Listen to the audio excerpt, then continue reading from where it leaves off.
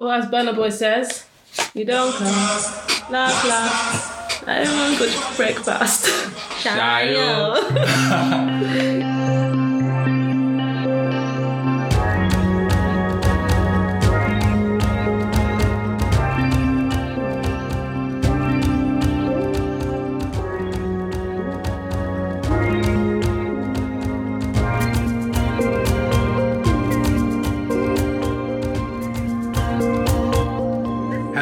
Hello, and welcome to another episode of Art Mythos. African mythology told through art. We're your hosts, Solomon and Adra. Adra and Solomon. Whichever way you want to say it. And we're Adechi now. Yeah. Adechi. Oh my God, yeah. So it's actually been a minute since we last did a podcast episode 9. A lot has happened in that minute. We are now Adechi, as Solomon said. Yes, we are. Should we tell them what Adechi means? So before we were SA Arts, which was, Solomon and Adra SA. Art. But now, we've been working together for a while and our connection's deeper. We understand each other a lot more. And so now Adechi is an amalgamation of our last names. So Adebi, Ade, and what Chi? Yeah. Adechi. Together, Adechi. We just thought, one, it sounded a lot more, it sounds African like a brand. And a brand. Yeah. And it ties more into sort of what we're trying to do. Exactly. So. And it's not as generic. Should we say, as SAR. So, yeah, we're now Adechi. Same people, different name. Yeah, same great work and more consistency and all of that good stuff. Yeah. And as we said, a lot has happened since our last video, our last podcast, if you're listening on Apple, Spotify. Last time we recorded on TikTok, we had like 8,000 followers. Now we have... we have 115,000 followers and rising. Insert cheer here. Yeah, so it's been an amazing few months. Yeah, and damn, it's been like 3 months, yeah. And we just want to thank everybody that has literally joined us on this journey and followed us and supported us, especially if you're listening to this podcast and you've come from TikTok. We thank you so much. Thank you for being patient as well, because it's been a minute. You've been asking for episodes, and it's taken us a while. But it's here. And we got it. And we're ready for you. We're ready for you. And we've also sold like literally so many of our original paintings. Yes, we have. It's been amazing. And, we're glad that we can share our art with the world and other people, and everyone's going to learn a lot more about the stories and the mythology. Because with our art becomes all the stories and all the folk tales and all the deities, and it's like we're giving a piece of those stories to each person that buys our art, and it's amazing. So thank you. Yeah, and I remember in the first episode we were talking about how we'll tell the stories of, these artworks, and then when you guys buy it, then you get to know the stories and you can tell it to others. And now it's a reality, you know? And we're just so proud of that, and we're proud of the progress that we've made since the last video. Yes. So. Yes.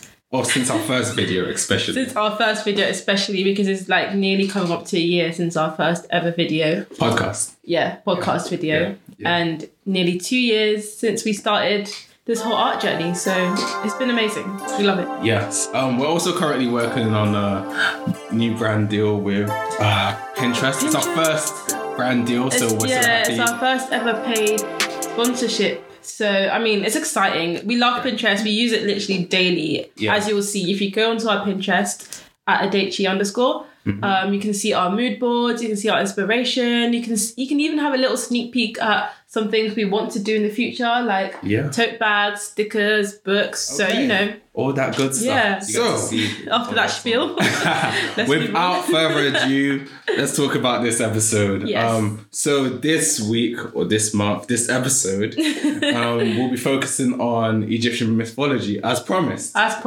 promised, because it's the pantheon which our homegirl Mistress belongs to. Yeah. Yeah, Mistress has been sold. So thank you.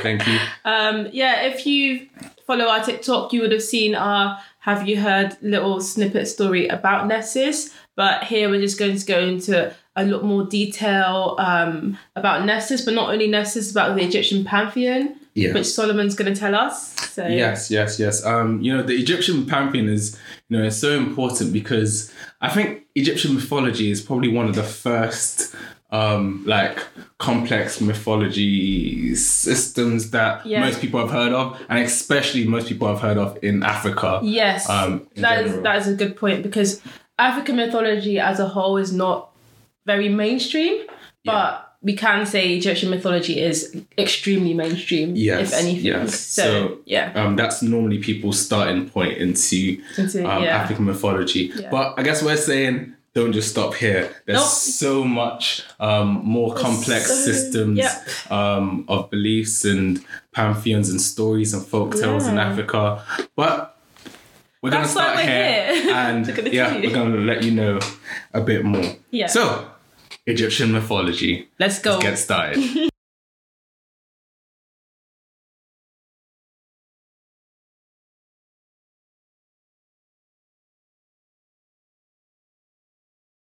Okay, so like all great stories, this one starts with, in the beginning, there was nothing but primal ocean. We call this state none, meaning none being. Okay, so the creator god, Ra, or Atum, which means the all, emerged from the chaos of none. He willed himself into being. Do you know what? Like he came out of nothing and he decided, I want to be... Today I'm going to be something, and here I am. Honestly, he just willed himself into being out of nothing. Love that. And from his own body, he created the other gods. And I'll tell you how. Mm-hmm. So, the way he did it was... He sneezed. Yeah. So, basically... I'm sorry. Imagine being so powerful that you can sneezed out other gods. So... From his nostrils, he sneezed out Shu, the god of air, the life spirit. And from his mouth, he spat out Tefnut, the world order, the goddess of moisture. Okay. Ooh, that is new. I've never heard of a goddess. There's so many ocean, river, sea goddesses, but I've never heard of moisture. Yeah, so in the beginning, we have air and moisture. They also have other domains that they roll over, but there's the one that I'm using for this. Okay, so when he sneezed and spat them out, he projected them out so far across this chaos ocean that he had to send his right eye to go after them and find them. So his right eye is named Hathor, which is the sun, a devouring flame that was loyal and devoted to him. So when she came back with Shu and Tefnut, she was angry because Atum had regrown another eye. Right. So when the right eye came back, she was angry because Atum grew another right eye. Yeah. Okay. So someone else has taken her place. Yeah. And so she was so upset that she wept, and out of her bitter tears came the first human beings. Whoa, I was not expecting that. Honestly, think about it. Out of her bitter tears came the first human beings. Wow. So remember, Hathor is the sun. Yeah. So they're saying out of the tears of the sun came humans. Oh, see, this is why I love saying these stories, because I can just imagine painting. Do you know what I mean? Yeah, honestly. Oh, it's beautiful. And it's always so poetic. It's so poetic. Oh, I love it so much, actually. All right. Anyway, Shu and Tefnut. So remember these names that I'm saying. Yeah. So Shu and Tefnut procreated and created Geb, the land god, and Nut, the sky goddess.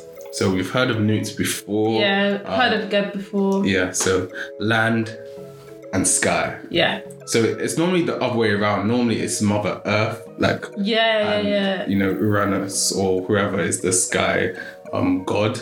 But this way it's the other way around. Interesting. So Nut laid on Geb. Yeah. And created stars.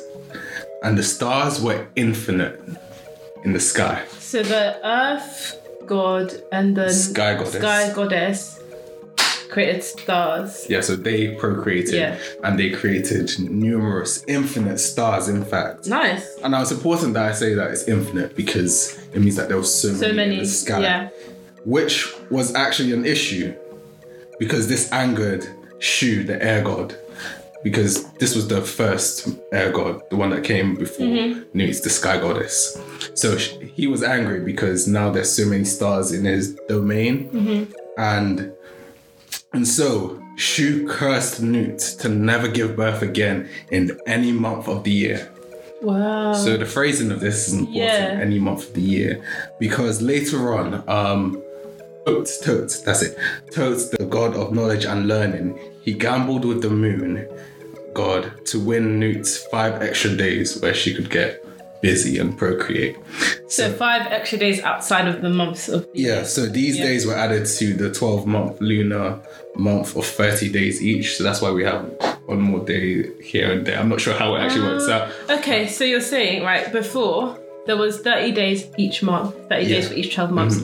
And then he told Nut that she could never give birth outside of these months. Yes. So then she got given 5 extra days outside of them. Yes. And this is why now we have like 30 days, have September, April, June, and November, and the rest are 31. Yeah. Yeah. So that's why. Interesting, right? It's so cool. Yeah. So on these days, she gave birth to Osiris, Set, Isis, Nephthys, and also Horus. So in here it says that she gave birth to Horus. In other stories, it says that Horus was born from Osiris and Isis. But for the sake of this story and in this source, we're going to say this is Elder Horus, and the one that comes from Osiris and Isis is called, I don't know, Younger Horus? Okay, yeah, we'll say that for now. We'll say that for now. Anyway, to prevent further children being born, Shu gave Nut some birth control. Okay. Not actually, because obviously at that time there was birth control. But this is worse. So in order to leave a tomb space to create and populate the world, so because of these stars and all of this, there's like no space left. And so Shu was getting angry because now the great creator god couldn't create more things. So in order to create space for a tomb to populate the world, Shu decided to divorce the couple. Right. So talk about terrible in-law, like so he wrenched the sky. So Nut, he wrenched her high in his hands and pinned down Geb, his son, to the earth with his feet. So there's some like really powerful imagery. Okay, here. so I'm trying to imagine the imagery. So who did it? So Shu wrenched the sky. So he wrenched the sky goddess Nut. Up high.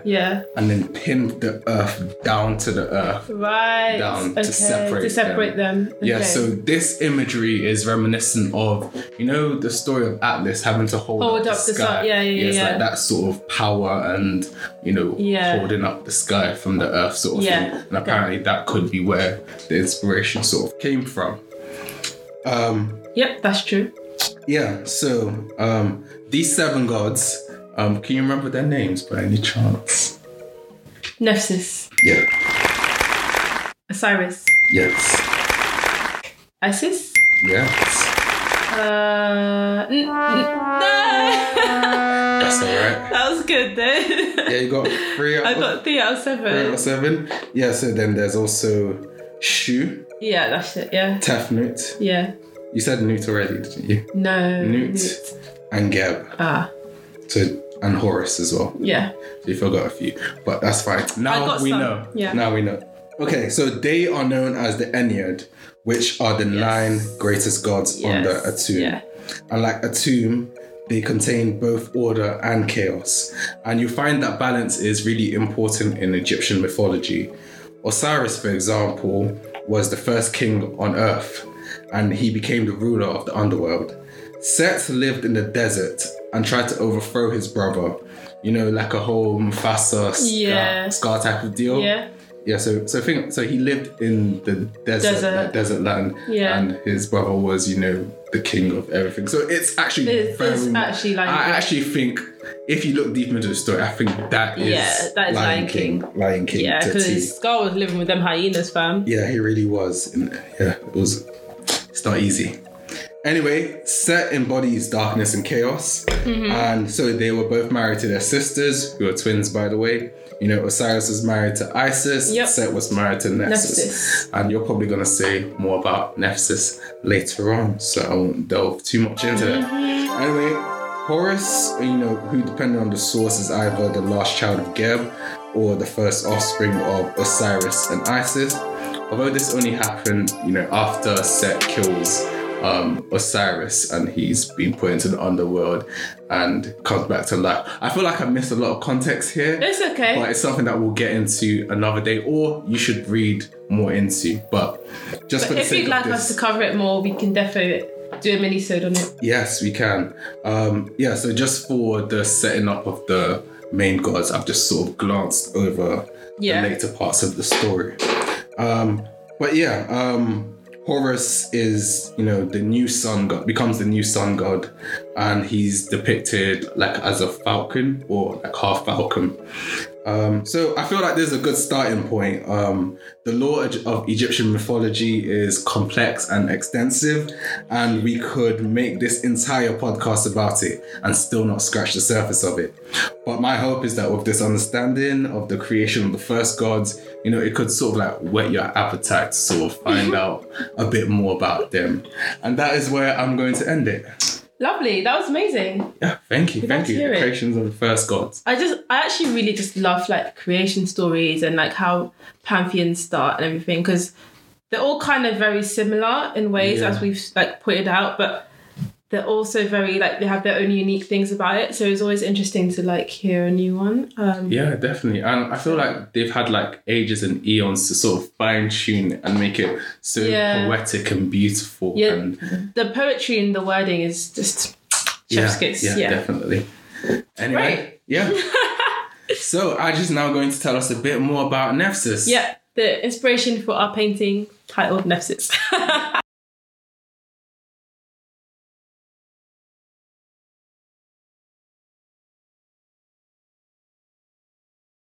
Okay, so I'm going to be telling you a bit more about Nephthys. So you've covered like the whole pantheon and like the creation. So I'll be telling you about one of the goddesses of the Ennead, one of the members of the Ennead. So that's Nephthys. Let us know. So Nephthys was actually one of the original 5 gods of ancient Egypt. So as you said, she was born of the union of Geb and Nuit, sky and the earth.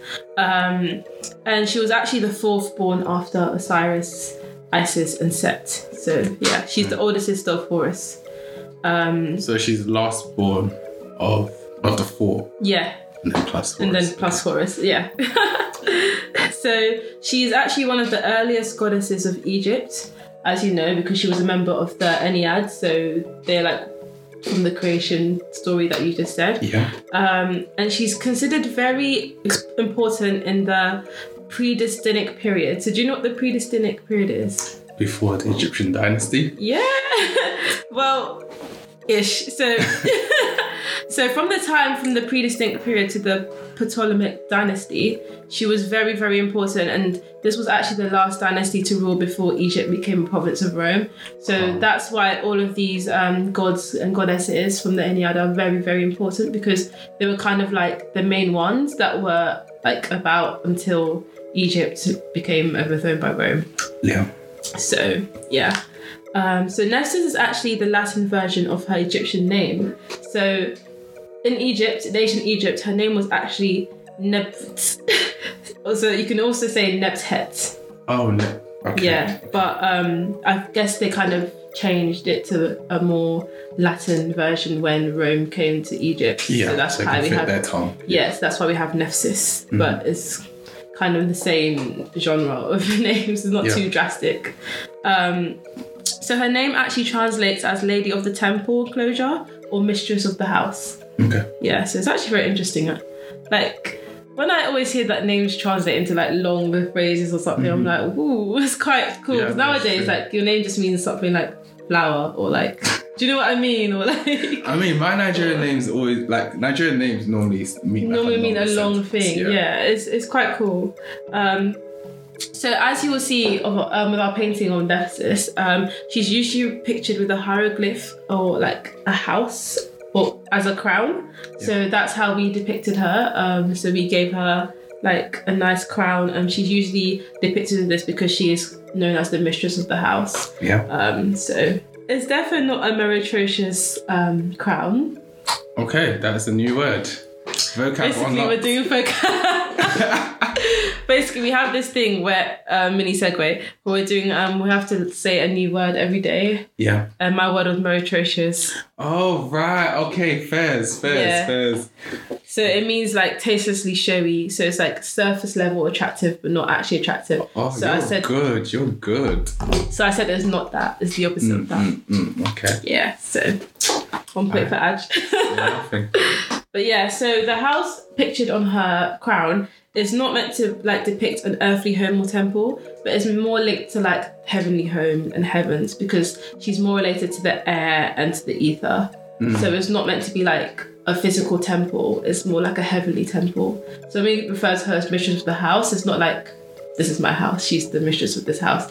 It's more like she's like the queen of like the heavens. Do you know what I mean? Right, it's more in depth than just... Yeah, it's more ethereal. Yes, yeah. And that was my word. Was it actually? I walked straight into that one. Yeah, you did. I actually handed that one to you on a plate. Wow. So Nephthys is usually associated with death and decay. So this is because from an early period, she was regularly invoked for funeral services. I don't know if you knew that. Yeah. So professional mourners in Egyptian funerals, known as hawks of Nephthys, used to like just invoke her as part of the ritual for burials and funeral services. And this was actually because her images were found in the tomb of Tutankhamun. So if you know Egyptian mythology, you know Tutankhamun is literally like one of the most famous... Poster child of... Yeah, he's literally the poster child of Egyptian mythology, King Tut. So her images were found all across his tomb. And this is because it's said that she actually took part in his burial ritual. So you know Egyptians, especially in ancient Egypt, they had a very specific burial ritual. I remember learning about this in school actually. I don't know if you remember. They used to say, "Yep." They hook the hook up your nose and they pull your brain out and they encase you. Yeah. Do you know why they did that? To preserve the body for the afterlife. They left some things on you that they thought that you would need to transcend to the afterlife with you. Yeah. Yeah, that's exactly right. Okay. So Nephthys symbols are the hawk and the temple, and also a sycamore tree. She's known also as the mother of the death god Anubis. Yeah. So he's another popular Egyptian god. And so prayers are often offered to her at twilight for protection. So if you really want Nephthys protection, it's best to do it at twilight. Now, I don't actually know what is twilight a time, or is it just like... It's like golden hour. And it's either the one in the morning or the one in the evening. It's one of the two. I'm guessing evening because she's more to do with night and... Oh, but twilight. It sounds like light. Guys, let's know. Yeah, I feel like it's when it's like at the break of dawn, like just as night is breaking into day, maybe. Yeah, I think. Yeah, and that light is... Because the movie franchise has ruined it for me. All I know is the movie. But I'm guessing that's what it is, because you know how they couldn't be in the light? I haven't watched Twilight. I will not indulge in this conversation. Okay. But what I have watched is, you know, In Your Name. Yes. I think they had to wait till morning at that golden hour where they could see, in between the spirit world and the human world, where something like that. But yeah, it's an important time. It's an important time. Tell us whichever one it is. Either it's at night or in the morning. So it is known that Nephthys was originally conceived as the female counterpart of Set. Yeah. So he represented the desert while she represented the air. So it's another kind of like opposites-ish kind of thing, like with your Geb and Nuit. Yes. So Set was actually infertile. So as I said, he represented the desert, and the desert is mostly like barren land. That makes sense, yeah. Yeah. And he was actually frequently described as either bisexual or gay. Yeah, I've heard some stories. Yeah. He did some things to Horus. Yeah, so very interesting. And obviously, he was with Nephthys, so it's often considered that Nephthys was barren because they didn't have any children. So, and Set was infertile, and I'm guessing there's something to do with him maybe being bisexual or gay, so they probably didn't consummate anything, have children. Yeah, so. yeah. There's different ways to kind of interpret that. So as the goddess of the air, she would rightly take form of a bird. So that's why also in our painting of Nephthys, we give her lovely wings. And because she was barren, she was actually associated with a particular bird. Which bird do you think? Baron Vulture. How did you know? Vulture. Did you see my notes? Nope. How did you know? Nope. It doesn't make sense. I didn't know vultures were barren. Yeah. Wow. So it's believed in ancient Egypt that vultures couldn't bear children. So rightly so, Nephthys, who was also believed couldn't bear children, was associated with this bird. And the Egyptians also used to think that all vultures were female. And that you couldn't get any male vultures. And I guess this makes sense because when you look at vultures, there's very little difference between male and female. Like, I have a picture here. Okay. Like, can you tell which one's male and which one's female? That's the female. No. You see, something you just have to say confidently because there was no right answer. I could have said the other one, you should say no. They look exactly the same. And even now, you have to take a DNA test to know like which vulture is male, which vulture is female. Like, you just can't tell. So that's why... So you don't know? So you don't know which one? I Googled it, so I know. Okay. But if I was to see two vultures here and you told me one's male, one's female... True. I hear that. I wouldn't know. So later myths also claimed that Nephthys was the mother of Anubis. Yeah. So now we both know this story, and it's a very interesting story. It's juicy. It's juicy. Feel free to interject if you need to at any time, but it's a very juicy story. So according to one myth, Nephthys disguised herself as her sister Isis. So as you said earlier, Nephthys and Isis are sisters, and it is commonly known that they're very, very similar in looks. Like, if you can imagine two sisters that look the same, but they aren't twins, that's basically them. Okay, so for further information here, Isis was married to Osiris and Set was married to Nephthys. Yes, so as Solomon said, Nephthys disguised herself as Isis to get the attention of her neglectful husband Set. But instead she seduced Osiris, who is Isis's husband. Hopefully you can catch along. If you need to draw a little family tree as you're going. Now, when they say, wait, what word did you use to describe Set? Neglectful. Neglectful. He wasn't neglectful, he was just a bit... Apparently. Yeah, so for those that are listening so maybe on the he just didn't want it. Yeah, as I said earlier, it is claimed that Set might have been bisexual or gay, so that's probably why they've said he's neglectful. But he probably just didn't want it. Yeah. But a less common myth actually says that Nephthys tricked her husband into a brief dalliance in order to conceive Anubis. So one myth that I came across said that Set allowed Nephthys to consummate with Osiris. Little swingers thing. Yeah, so a dalliance is basically when two people have like a brief romantic relationship, so like a very casual, not serious relationship, but like you're already in another relationship. So that's like a break. Like when they say, we want to break. Yeah, it's basically like a free pass sort of thing. So I see. Yeah. So yeah, as we said, Isis and Nephthys were sisters and they were very close, but they were also considered to be opposites. So Nephthys was considered to be the dark and negative sides of Isis, just like Set was considered to be the dark side of his brother Osiris. Yes. Yeah. At this point in time, Nephthys and Set had no children, so she decided to seduce Osiris by trickery. So she looked exactly like her sister Isis, and she went over to Osiris and was like, let's get it on. I'm your wife. There's no way I'm your sister-in-law. There's no way I'm Nephthys right now. I'm definitely Isis. Let's do this thing. What? Your face? Yeah, if someone came and said, I'm definitely Nephthys. I don't know. Well, it worked because Nephthys then conceived her son, the jackal-headed god Anubis. So a jackal is this kind of like, I want to say like, it's a feline, it's in the feline family. I thought it was more dog-like. Ooh. Okay, then it's a dog. It's either canine or feline. One of them. It kind of looks like... No, it doesn't. Wolf. Yeah, it looks like a wolf. Yeah, sorry. Yeah. So Anubis, the jackal-headed god.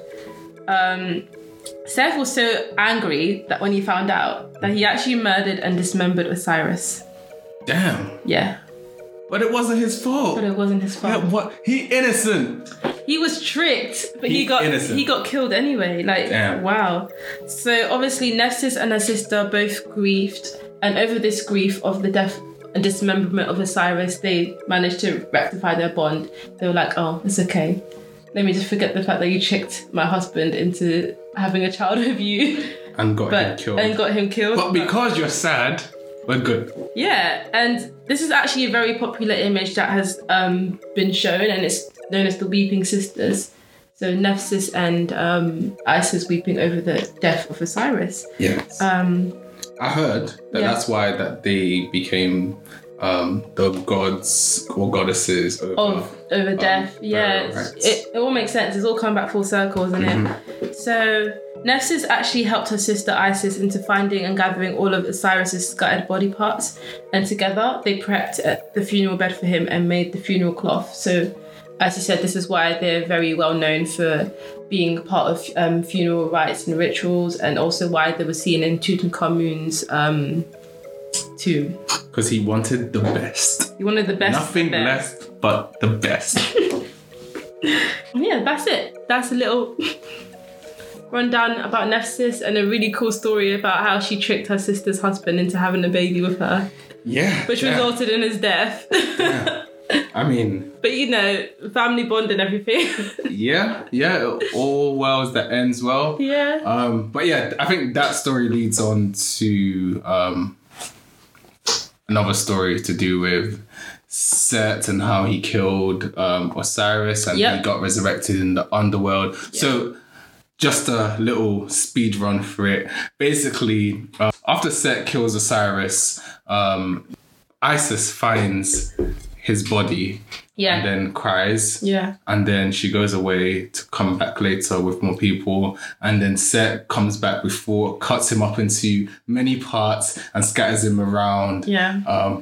Which is peak. And Isis and Nephthys, with the help of Anubis, find the parts and resurrect him. Yeah. And when he was resurrected, that's when he then gets busy with his wife, Osiris, and that's when they give birth to Horus, younger Horus now, who then fights Set and is triumphant through some really weird challenges that involves semen being put into people's food and stuff like that. I mean... It's all very wild. As you can hear, there's literally so much to the story. As you said earlier, we could go on for literally episodes and episodes and episodes. There's literally never ending. Obviously it ends, but it's so much, and it's so interesting. Yeah, so interesting. Yeah. So let's say that was a trailer. It might spoil a bit of it, but it was a trailer. If you want to hear more, we'll be more than happy to do a mini-sode on that specific story and also the creation story.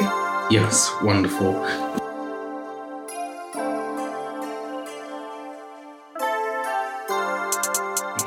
Okay, so as you know, we normally say some folk tales as well.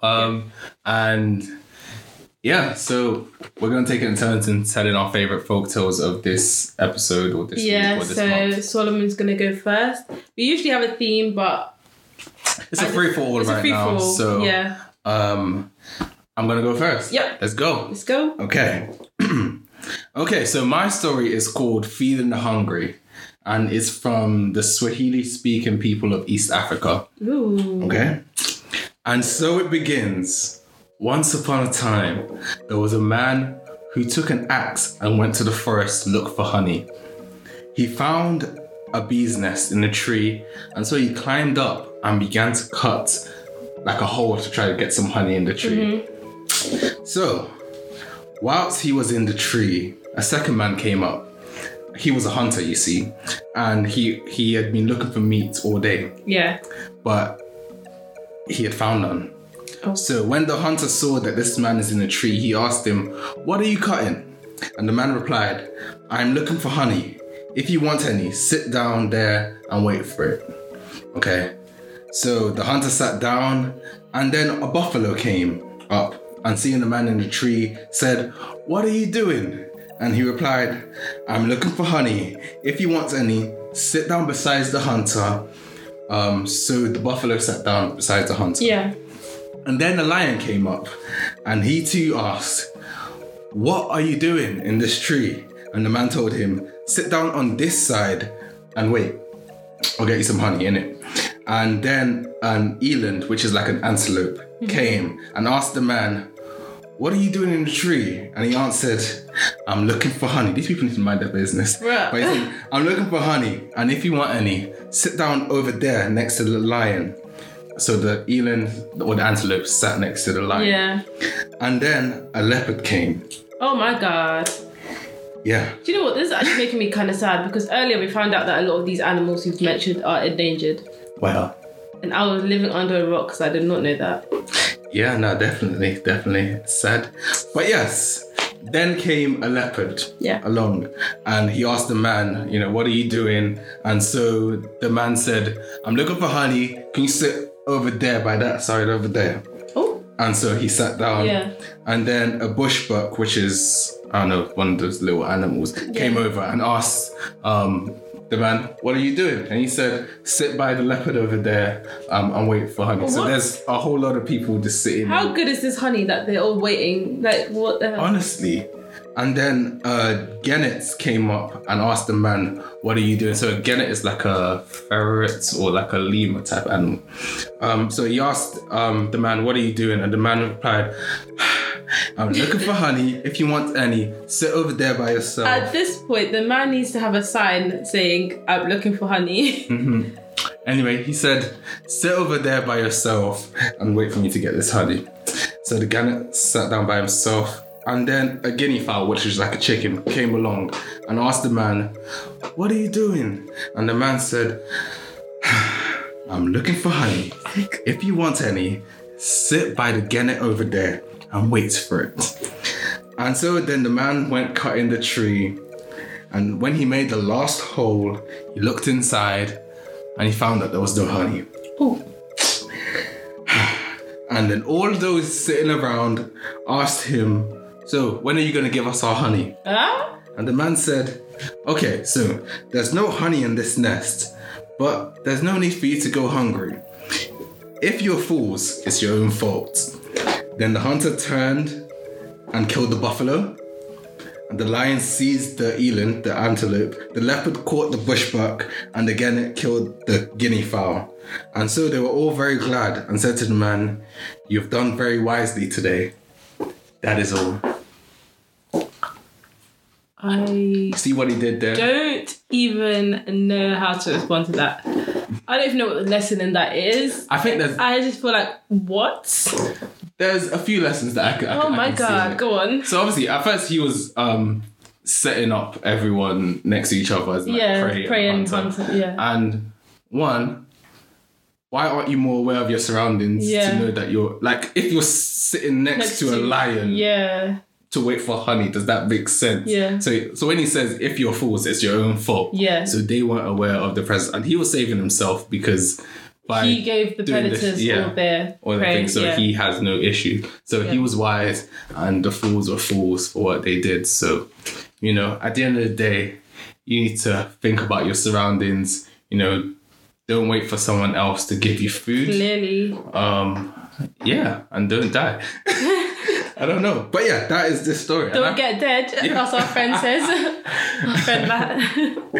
Yeah, so I found it a really interesting story. Although it's short. Yeah. It's very repetitive. But, I think it's like, those like bedtime stories that they're repetitive. Yeah, I can imagine it as a book, yeah. But it has this lesson in the end. Although you might have to search for it yourself in terms of what the message is, take from it what you wish. But I think it's, don't be a fool and be careful of your surroundings. And don't try and wait for someone else to give you food, you know? Yeah. Don't be lazy. Definitely. So that is my folktale. Thank you. That was amazing. Thank you very much.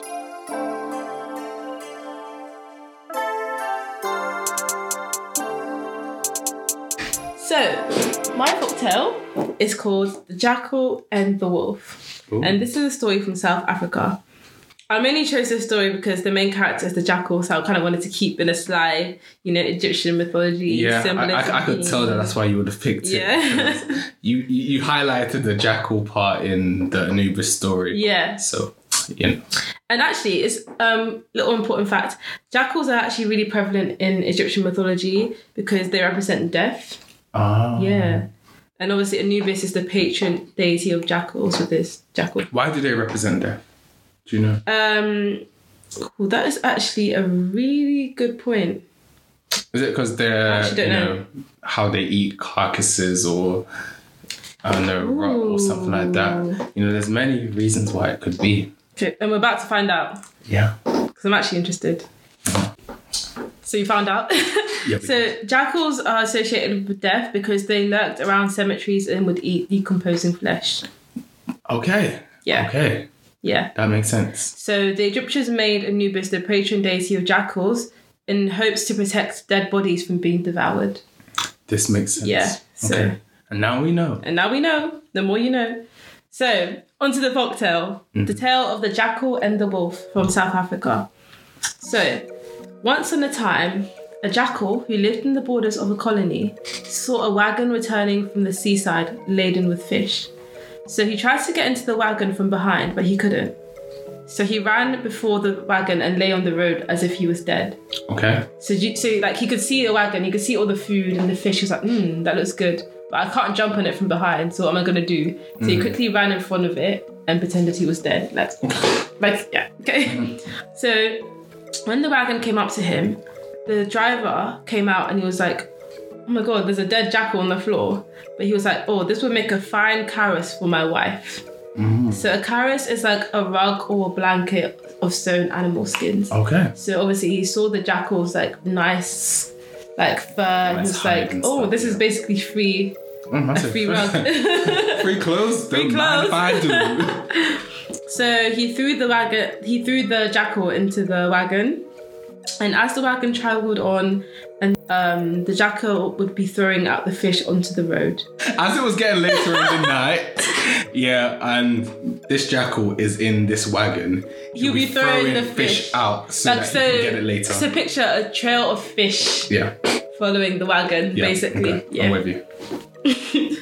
So he did this obviously because he wanted to jump back out at some point and collect all the fish and eat it, and that's his meal done. So as he was doing this, he didn't know, but the story refers to it as a stupid old wolf. In brackets, they put hyena. So imagine the hyenas from Lion King. There's so he didn't know. Little did he know the hyena was there eating all the fish as it was going along. Fairs. Yeah. So he obviously ate more than his fair share. So when the jackal came out of the wagon and saw there was no fish and saw that the hyena was there with his full belly, he was like, you owe me. He was like, you owe me fish. Why did you do this? This was my trick. I planned this all out and you've just eaten it. So you owe me. Do you think the hyena owes him?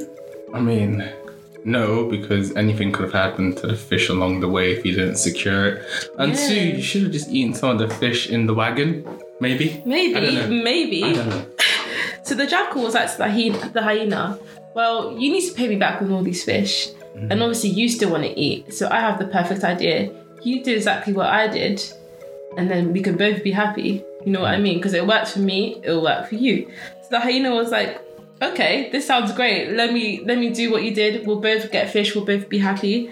So the next day, another wagon came out from the sea. There was loads of fish on the wagon. The wolf did exactly as the hyena did exactly as the jackal did before. He threw himself out onto the road and waited for the wagon to come across him. But what do you think happened? The wagon just kept going. So when the wagon stopped, the driver came out and said, what ugly thing is this? Because obviously you've seen hyenas. Oh yeah, okay. she was like, what ugly thing is this? And he kicked the wolf. He kicked the hyena. Wow. He was like, ew, this is so ugly. And as the jackal told the hyena to play dead, the hyena was playing dead. And he was still being kicked within an inch of his life. According to the instructions of the jackal, he wasn't moving. He was like, I'm going to get this fish if I just stay still.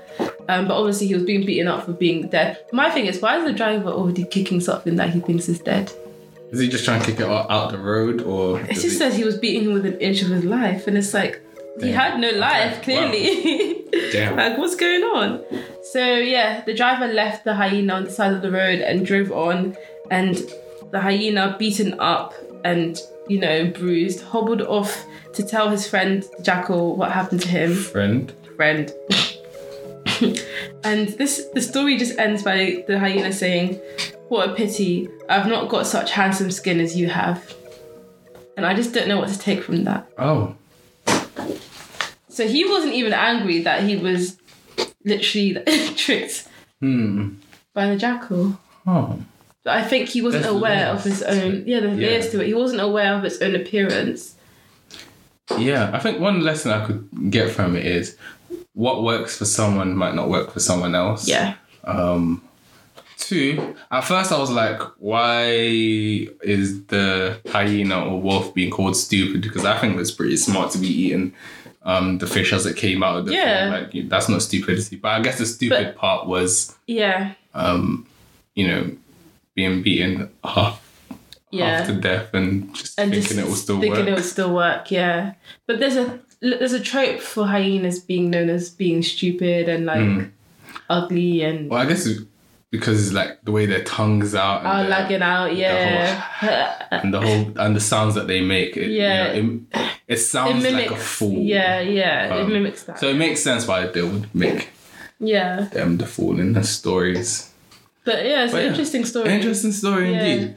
I feel like it stopped very abruptly. Like that's there should have been like a last part. No, honestly, I was reading it like thinking, wait, did I miss How would you end it? How would I end it? Oh, that's actually a really good question. How would you end it? How would I end it? I think I would end it on the jackal saying, well, that's what you get for stealing my fish. That seems like a typical way of ending it. Like, you know, kind of trickster story, like a Nancy sort of vibe. Like, that's what you get for stealing my fish. Next time you think before you take another man's food. That's good. The way I would have ended it, is as the man was kicking the hyena and like busy kicking him, the jackal should have been in the back of the van taking all the fish. Eating food. And that was a trick that he set up. See, that is a good double crossing story. Yeah. That's amazing. Got him. I got him. Yeah, you'll be seeing our book coming soon. But yeah, so that's our great story. Great story. We hope you enjoyed them. Hope you learned something from it. Don't be a fool. I think they both had something to do with being a fool. Yeah, they both were actually quite similar-ish. Like, don't listen... Like, use your brain. Basically. Yeah, definitely. And they both had to do with food, actually, which is quite cool. Yeah. Where's yours from? South Africa. South Africa, okay. Where's yours from? East Africa. Yeah. Still, interesting depictions of different ways to, like, kind of handle, say, if you're hungry, look for your own food type of vibe. Do you know what I mean? Yeah, that's true. Don't rely on other people to service you, basically, is the overarching theme of both of them. Which was an accident, but, you know, we got there. But, it was cool. Yeah. We like a good theme. Yeah. We like a good lesson. We like a good lesson. Yeah, we do. And now I'm going to tell you the African proverb of the week. Yes! Yes, you will. I've missed these. How would I live my life without knowing a proverb of the week? African proverb of the week. Okay, so today's African proverb of the week, I'm going to tell you and then you tell me what you think it means. I'm listening. Okay? So it is, tomorrow belongs to the people who prepare for it today. Okay, say it one more time. Tomorrow belongs to the people who prepare for it today. Yes. So what I think it means, or do you want to go first? Oh, are you asking me what I think it means? Yeah. I guess it's that old saying of, you know, those who fail to plan to fail. Yeah. Sort of thing. By preparing for your future, you're thinking in advance. and it means that you would reap, the rewards of that delayed gratification. Exactly. Or as Burna Boy says, you don't come, laugh. Everyone got breakfast. Shayo. Yeah. But it just basically, it just means that you won't carry last if you plan. Like if you plan for tomorrow, you'll always be prepared for today. Yeah. I guess it's really important for especially people who think about stuff like harvest and crops and all that kind of stuff. It's stuff that you have to plan in advance for. Yeah, to be prepared. Yeah, so you're not caught lacking this time. And I actually came across it because I've been recently I've been recently doing I have an online planner, digital journal planner that I use. And I found this African proverb and I was like, oh my God, this makes so much sense. So I have it a little quote on all my pages. So this has been episode 10. Yes, of Art Mythos. African mythology told through art. And we have been your hosts, Solomon and Adra. Adra and Solomon. Any way you want to say it. And, it's been great. It's good to be back. It's been a few months and it's really good to kind of be back in the flow get back in the flow of things. So much more to come in the next couple of weeks. Yes. So thank you for following us on this journey. Thank you. And I think we're going to put this episode to a close. Yeah, so thank you so much for listening. Please don't forget to like and comment and share. And subscribe. If this is on YouTube. Even if it's on, wherever you get your podcast, make sure you follow, subscribe. And please comment so we know what stories you want to listen to next, what you want us to do for minisodes, and most importantly, if you've enjoyed the episode. Yes, and follow us on all our other social media channels. Yeah. YouTube, Pinterest, Instagram. TikTok. Damn. We're doing a lot and we want to bring you along in this journey. Yeah.